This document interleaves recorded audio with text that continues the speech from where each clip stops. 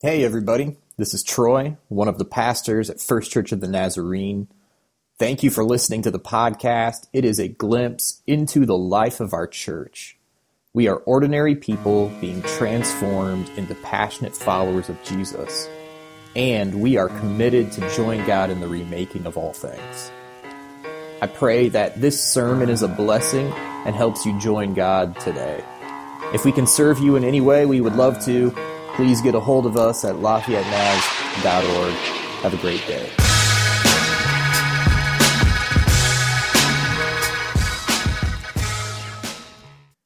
First Peter chapter 1, beginning with verse 1, and I'm going to read through verse 3. Peter, an apostle of Jesus Christ, to God's chosen strangers in the world of the diaspora, who live in Pontus, Galatia, Cappadocia, Asia, and Bithynia. God the Father chose you because of what he knew beforehand. He chose you through the Holy Spirit's work of making you holy, and because of the faithful obedience and sacrifice of Jesus Christ. May God's grace and peace be multiplied to you. This is the word of the Lord this morning. So Peter writes this letter. And who is this letter for?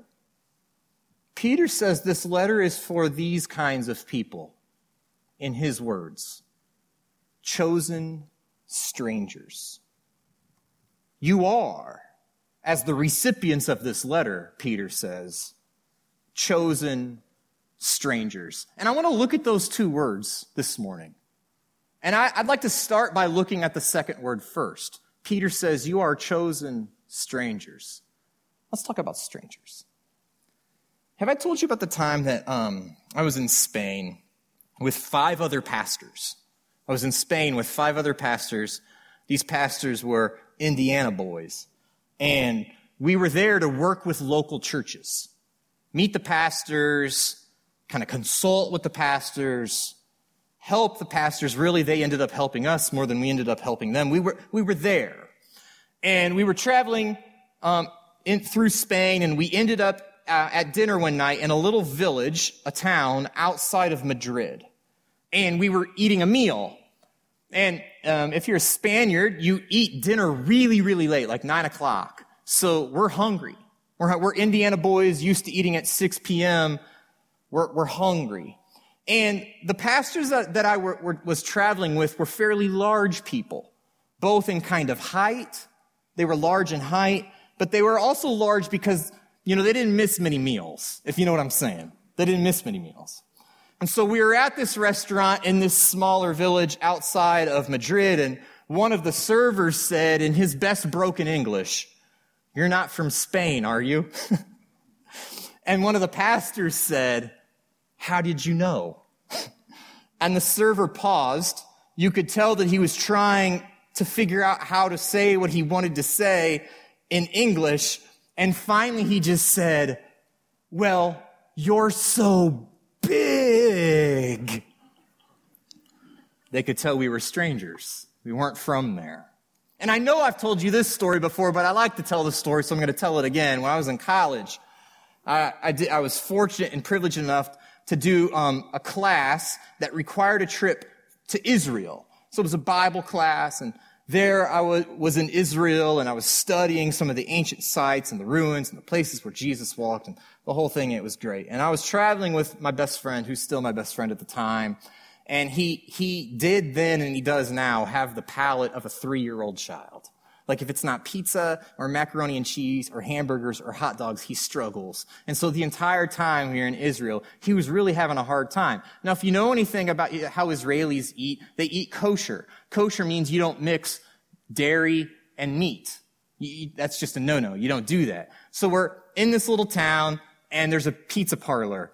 And my friend John is looking in the window of the pizza parlor, and John's favorite food of all time is pepperoni pizza. He loves pepperoni pizza. It's the way to his heart. So he's looking inside the window at this pizza parlor. The owner of the restaurant is actually standing outside.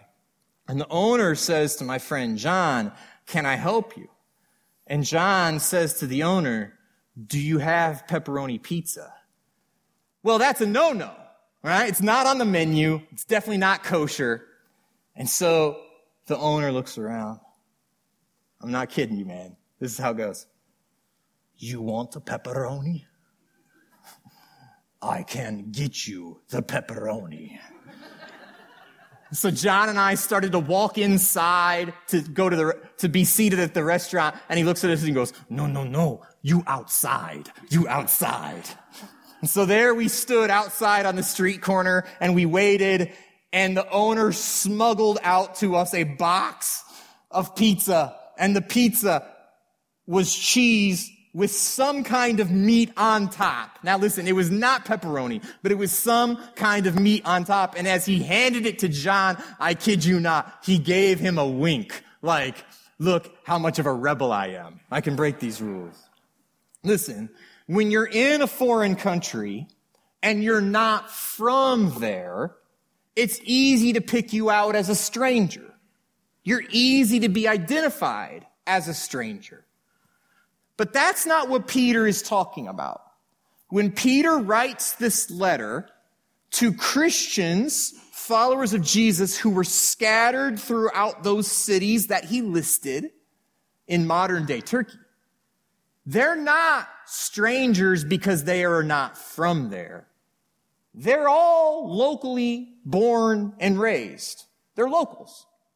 Born in Pontus and Galatia, Cappadocia, Asia and Bithynia.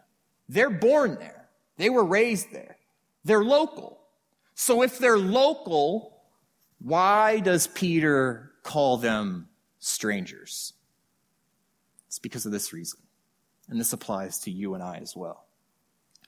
He wants them to understand something that is fundamental.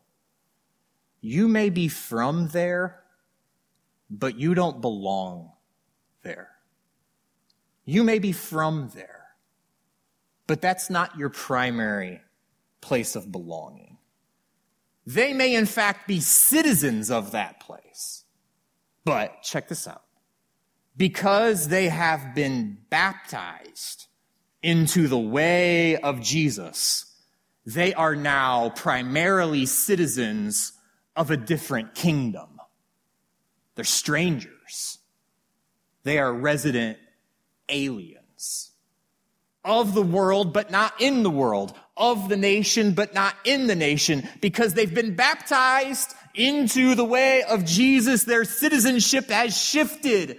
Their primary allegiance has changed from being a citizen of one kingdom into a citizen of another. For example, I have, and I meant to bring it with me this morning, but I did not. I have a United States passport. I have a passport. And that passport identifies me as a citizen of this country. But I hold on to that citizenship loosely. I hold on to that identity loosely because my primary identity and my primary citizenship is the identity given to me by Jesus when I was baptized into his kingdom. I am a citizen of the kingdom of God, first and foremost. Can I get an amen? Peter is helping us to understand that. This is not your primary home. If you are a follower of Jesus, you are a stranger to the world. You are a sojourner. You have a heavenly citizenship serving a heavenly God, and your primary allegiance is there. So, this is what this means. Since this place is not your home, this place doesn't have to tell you what to do. You're different from this world. You have different values than people around you. You have different morals than people around you. You have a different belief system. You'll be different as a husband.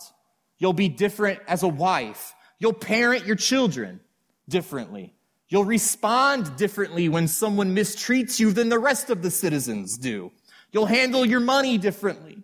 You'll manage your calendar differently. Why? Because you're a stranger. You're not from here. And because you're not from here, the local customs don't apply to you. You're different. Your first love, your first allegiance is not the way of this world. Your first allegiance is the way of Jesus. So even though you have a passport from this country, you are a foreigner. You're called to be different. You're called to be, and I'm just going to say it, you and I, we're called to be holy. Holy. Now, what does that mean? What does it mean to be holy? And let me be really honest. Sometimes the church has got this right, and sometimes the church has got it very wrong. What does it mean to be holy? Does anybody remember when to be holy, it simply meant that we don't? We don't. And you can fill in the blank with whatever you want to fill in. It just means that we don't. We don't drink alcohol. We don't watch movies. Unless those movies can be rented and you can watch them at your house. We don't listen to secular music. We don't dance. We don't play cards. We don't participate in mixed bathing. That meant swimming with both men and women in the same swimming pool. We don't wear wedding rings. If you were a woman, you didn't wear pants. I mean, like, you wore a skirt. Like... Hopefully you wore a skirt.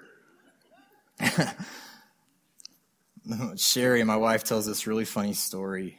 She has kind of a distant relative who was raised and steeped in the tradition where to be holy meant that you don't.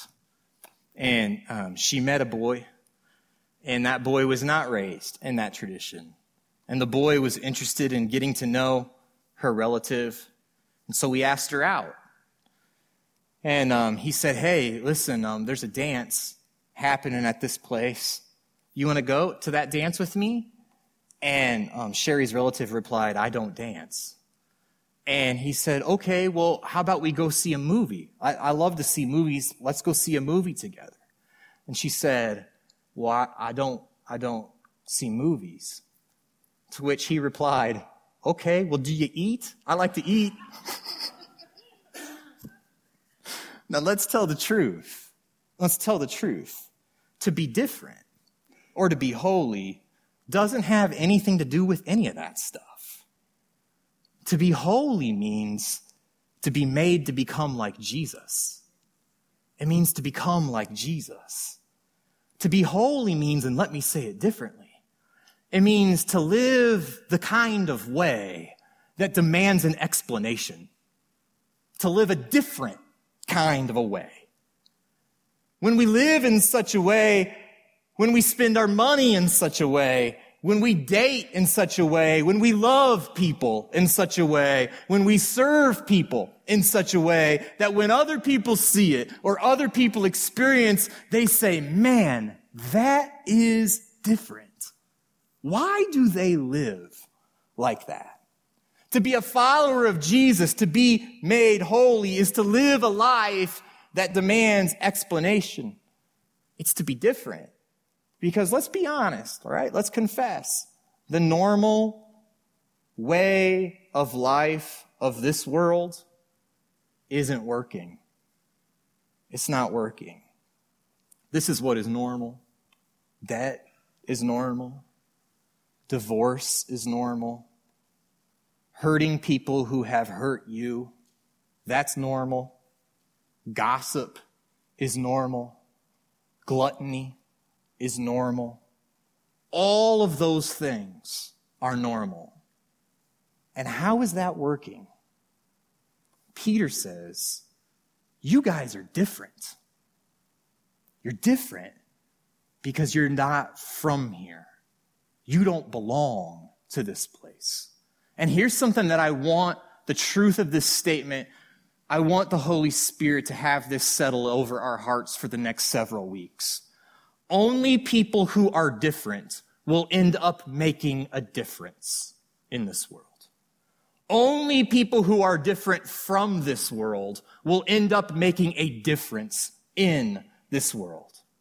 It's high school graduation season right now, and I'm so proud of all of these graduates. In fact, I've confessed with people before, it's this season of graduates that's really making me feel my age.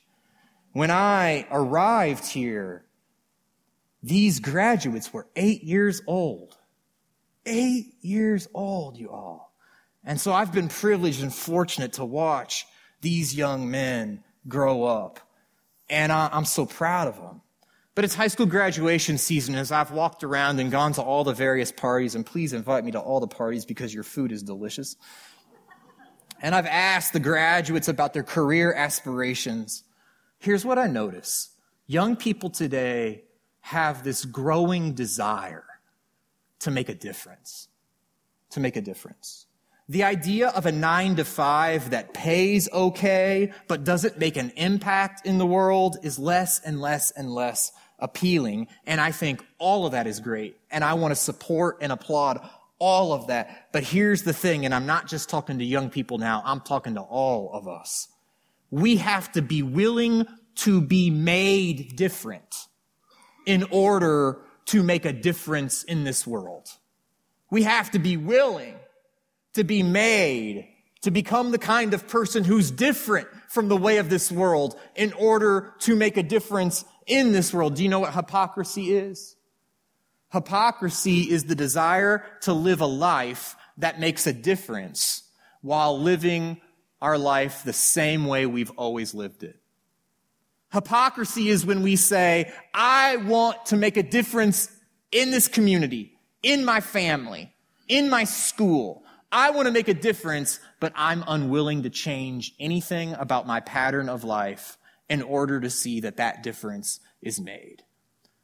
Hypocrisy is I'm going to treat people who have wronged me the same as I always have, judge people the same way I always have, spend money the same way I always have, treat my spouse just like I've always treated my spouse, but I'm going to get loud on social media about my desire to make a difference in this world. Because if we want to make a difference, we have to be willing to be made different. And this is the story of the church from its earliest inception.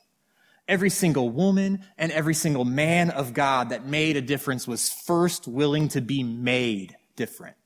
From Abraham, being willing to leave everything behind and move to follow the call of God in his life. To Joseph, who was willing to live differently inside of the Egyptian empire. To Esther, being willing to take a stand and risk it all in order to save her people. To Jesus, who was blatantly honest and candid with his followers that they had to be different in order to make a difference. This is the story of the church, and you and I are invited into it. And why are those people able to be different? It goes back to that first word that Peter says. He said we're strangers, but he said we're chosen strangers. And so it's very true. You and I, we're not from here. We don't belong here. This place can make no claims over us. We serve a different king, a king who chose us. You know, one of the more beautiful things, beautiful things, and I you know me, I get emotional. But one of the most beautiful things in the whole world are these videos of families who have prayed and prayed and prayed and prayed for a child that they want to adopt. And then you see the moment happen where they first meet that child for the very first time. And they hold them and they look into their eyes and they say things like, we have prayed for you for so long. And it's just beautiful, emotional moment. And sometimes in adoption stories, there's a day that parents refer to as the gotcha day. And the gotcha day means the day that they got that child, and that child officially became theirs. And for many families, it becomes as important in their family story as a birthday. That day becomes just as important as a birthday. Why? Because they chose that child. They wanted that child. And from that moment on, that child belonged to them. And sometimes when we think about what it means for God to choose us, I think we need to tap into the heartbeat of the Father who looks over his children and longs for them and chooses them and chose you and chose me. Here's something that is so elementary in our faith, but sometimes we forget it, and maybe you just need to hear it this morning. You were chosen by God. He chose you to become a part of his family. He chose you to raise you so that you could learn the way of God in this world. He has a dream for you and a future for you. He wanted you, and he continues to want you. You have been chosen. And because you've been chosen by God, you can belong to him if you want to. Now here's something that's universally true. The group to whom we belong, that group is the group that forms our identity. The group to whom we belong, that's where our identity is formed. And so if you identify this morning to a group of people or to an ideological group more than you identify to the family and the kingdom of God, that group will shape your identity, and they will begin to tell you who you are. What it means to be chosen by God is that his identity is the most important to us. His kingdom is the first thing that we seek. To him and to him only do we give our allegiance. He chose us. We've been adopted into his family. I was studying this week, and I was just kind of fascinated because I was kind of interested in the parallels between what Peter is saying in this passage of Scripture with those two words, chosen strangers, and the modern American phenomenon of what we call naturalized citizens. Now, for those of you who aren't aware, let's say that you aren't born in this country, but you want to become a citizen of this country. There is a process of citizenship, of naturalization that happens. And at the you take tests, you have to study the tests, you got to know the history. For many of us, if the same tests were given to us, we'd fail. Maybe they'd kick us out of the country. We don't know. But you take all the tests, you pass all the tests, but then, and you can quote me on that, you can look this up for me. Make sure that I'm telling you the truth. But then, at the very end of that process, it says, there will be a ceremony, and you must attend this ceremony. And at this ceremony, you will gather, and you will give an oath of allegiance to the nation. So you did all the tests, you qualified, you're ready to go, but there will be a ceremony. You must attend that ceremony, and you must give an oath of allegiance to the nation. And you would think that in modern times, we could just work this out so we could email it. Well, email some documents back and forth, scan it, sign it, boom, you're good. But no, there has to be a ceremony. And at that ceremony, that's when you finally become a citizen. So when Peter is writing to the church that's scattered throughout, he says of them two things. He says, you're chosen strangers. God chose you. And because God chose you, you don't belong from here. And it's that moment of baptism. It's at that moment, that's like the naturalization ceremony for citizens in the kingdom of God. It's at that moment where we transfer our allegiance and we recognize that Jesus is primarily Lord and Jesus is King and Jesus is the one who has a claim over our life. And because of that, we are made different so that we can make a difference in this world. You know, I grew up in an era of the church where the church was weird on purpose, where holiness was defined by the don'ts. And I'm thankful for those years because it kept me from doing a lot of stuff I shouldn't have done just out of fear. But I'm realizing more and more and more that to be made holy is to be made like Jesus, which means that there's this other way of living in the world that's way better and that's available to us right here and right now.